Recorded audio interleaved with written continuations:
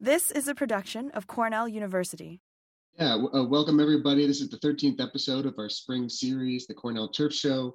Fastest 30 minutes in turf. We've been keeping it condensed and getting you guys all the information in a timely manner here for the springtime. Our guest today is going to be Dr. Leah Brillman of DLF Pickseed, real seed guru.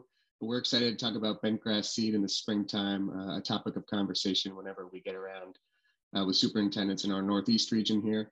But as always, we'll get started today with Frank Rossi, a little overview of our last week. You know, Frank, it seems like every time we do one of these webinars on Thursday and Friday, we've got snow out for whatever reason. So we've really had these stops and starts to the fall. I'm sure you'll talk about that in a little bit. But as always, you got a cool little image here. Bringing our pals to work, it looks like. Yeah, that's right. And you know, whether it's bringing your pal to work in the shop or bringing your kid to golf. I have a former employee and colleague who took a picture of this on the golf course and said, "Carl, this is going to be you pretty soon with the stroller out there and the kid practicing your putting." So always a good way to start. The equipment is starting to show up on golf courses where everybody's bragging on their big stuff, and a big old mower like that always makes a golf guy all happy. And of course, Leah in the Northeast girl, we're starting to rip it up. This is a pretty standard scene around a lot of the golf courses, which is, I have to say, a bit funny to me sometimes, because I feel like sometimes, like on the bottom left here, you see a picture that Steve Cook tweeted from Medina. And I've been on those greens, and I can tell you, sometimes they look absolutely perfect, and you wonder, what the hell are they doing this for? They're absolutely perfect, and they're making a mess of them. So listen, Carl, before we get into our little weather update and a little chat with Leah, why don't you start a little bit with the tip of the day and remind everybody, this is brought to you by our project with the Rochester Institute of Technology, the Environmental Results Program that's focused on improving BMP adoption in New York State, particularly west of I-81. There's a website you can go to learn more. And Carl's got a poster that he received in the mail that everybody who's part of this west of I-81 should have gotten in the golf business. If you didn't, reach out to Carl. And if you'd like one, you can go to that website and grab one. And so, Carl, the topic for today is spot treating. But, you know, because we were struggling a bit to know what kind of conversation we'd have, we probably would throw in selecting good varieties as well. But let's talk about spot treating today. Yeah, so, you know, one of the aims of this poster is, of course, create awareness of best management practices to reduce our resource use. And spot treating is probably the best way you're going to get to reducing pesticide use. This also could be applied to fertilizer. You see in our poster, it's on the pest section, but really applying pesticides only to the places you need them. So we actually saw a recent article in the USDA Green section. This is from Superintendent Andrew Jorgensen down there in Ocala, Florida. And they have a problem, I think it's pine needle grubs or a certain insect pest. And what he's got is a real simple solution. Instead of applying that insecticide to the entire property, when he's out there scouting, he's got his utility cart and a spreader, just a small spreader on the back of that cart. Whenever he sees grubs, whenever he scouts in a certain area, he can just apply only the amount that's necessary, instead of going across, 20, 30 acres of fairway or rough area. And another reason to spot treat it, we see this out in Wisconsin, Madison. Paul Koch is partnered with the folks at the University Ridge Golf Course there, and putting weather stations on 2 different fairways and seeing that consistently one fairway is 15% lower in the Smith Kearns dollar spot pressure than another area. And what does that say? That could be the difference between treating that 9th fairway, 2 or 3 times less over the course of the year than that 18th fairway. So again, reducing our acreage that we're treating, lowering the overall pesticide use. And of course, that lowers your budget and the labor time to spray these areas too. So being a little bit more strategic in these spot treatment methods when we're thinking about pesticides. We've talked about this with fertilizer and growth rate earlier in our spring series, but just a really excellent way to reduce your pesticide use and be really targeted. And no doubt, Carl, because, we really have the technology there both to collect the data and to make the application, right? So let's start out with some of the weather data that drives some of the decisions that we're making. And this tends to be a popular conversation among golf course superintendents at this time for root pathogens. As we've talked about, we had Johnny Inguigiato with us a couple of weeks ago talking about root pathogens and timing it for soil temperatures and making effective applications. And you can see when you get down into the metropolitan New York area, we're getting pretty warm soils now. I think they're pretty good estimation that we're going to stall a little bit for the weekend, but soon start to see warming up. And our weather guru, Art DiGaetano, on the conference call this morning said clearly that we can put a fork in the winter, and we're going to hold them to that after this coming weekend. We should be done with it and turning the corner and warming up, moving on forward. Now, the interesting thing about the season so far is just this last week, we got a nice patch of rainfall, and it mostly fell where it was needed the most. If you look at the drought map on the right, you can see the southeastern New England and Massachusetts, up into Vermont. Now, New Hampshire and Maine, not so much, but certainly a little that, up the Connecticut River Valley and along the coast by the Cape. Long Island got some rain. This helped some of the drier areas that are already happening throughout the Northeast. Now, the other thing you're going to notice is something we talked about again this morning on our conference call is how the growing season now stalls and how this sort of informs us about the things we target. One thing, for example, is crabgrass emergence and forsythia bloom. Rich Buckley was talking this morning with us saying, I got half green, half gold out, near my house. And I think I'm starting to see the growing degree day model is indicating that the annual bluegrass weevil adults should be moving, and wondering if people are looking.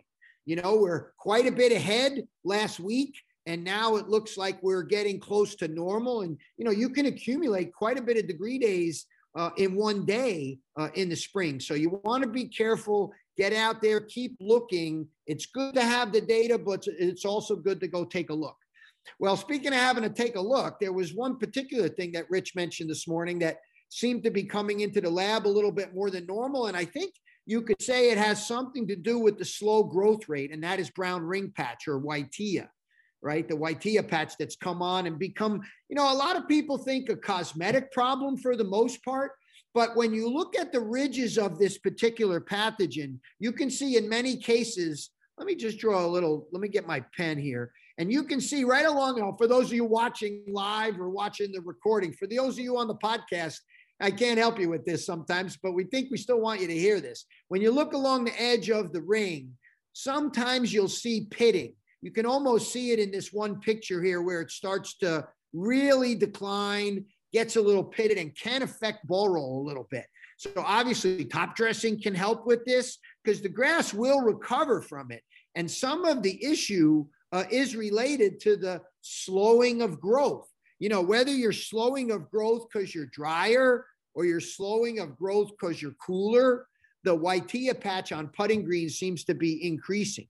Now, the way to approach this from my perspective is first to, decide, well, with warm weather coming and, maybe my growth regulators are wearing off, and obviously your growth regulator program could be impacting this because slower growing plants are going to have a bigger problem with this. You can go to the UW website, which has this really nice, it basically takes the turfgrass diseases thing that's come from Paul Vincelli at Kentucky, and now Bruce Clark and Paul are involved in this, and it's online, so you can type in brown ring patch and get this particular go to this particular website, type in brown ring patch, and you get a collection of products that provide control. Now, I looked at this in the publication itself, and what I noticed from looking through here, 3 is, there's efficacy, right? It means it's pretty good. It's been shown in research.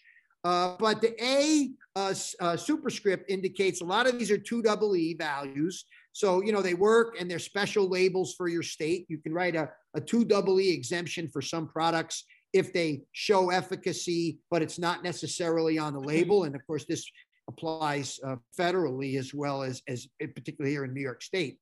But one of the products I want to draw your attention to is Affirm or Polyoxin. We've had a very effective control with this, and I think Andy Wilson would say that from some of our work at Bethpage.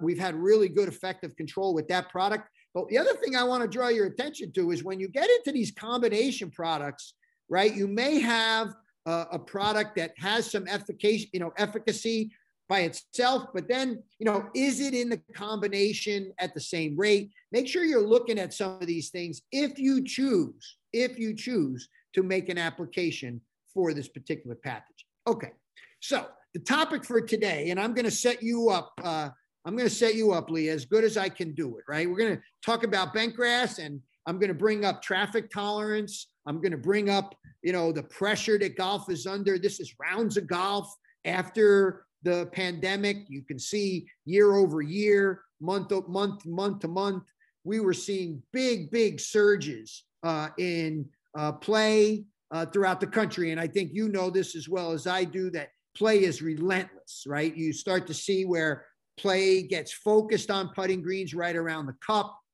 And then this is, I flew through that, but now I'll go a little slower, right? This is the growth rate, proposed by Turgeon and Vargas a number of years ago, in their POA Annua book. And at the same time, they suggest a growth cycle like this for creeping bentgrass. And it suggests that it, comes on, these are a little bit disjointed here, but essentially this is suggesting that active growth, top growth anyway, doesn't really ensue on the bentgrasses until much later in the spring, certainly compared to POA Annua.